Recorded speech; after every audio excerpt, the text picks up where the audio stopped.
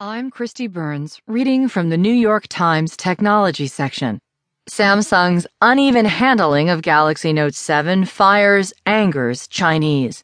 By Sui Li Wei.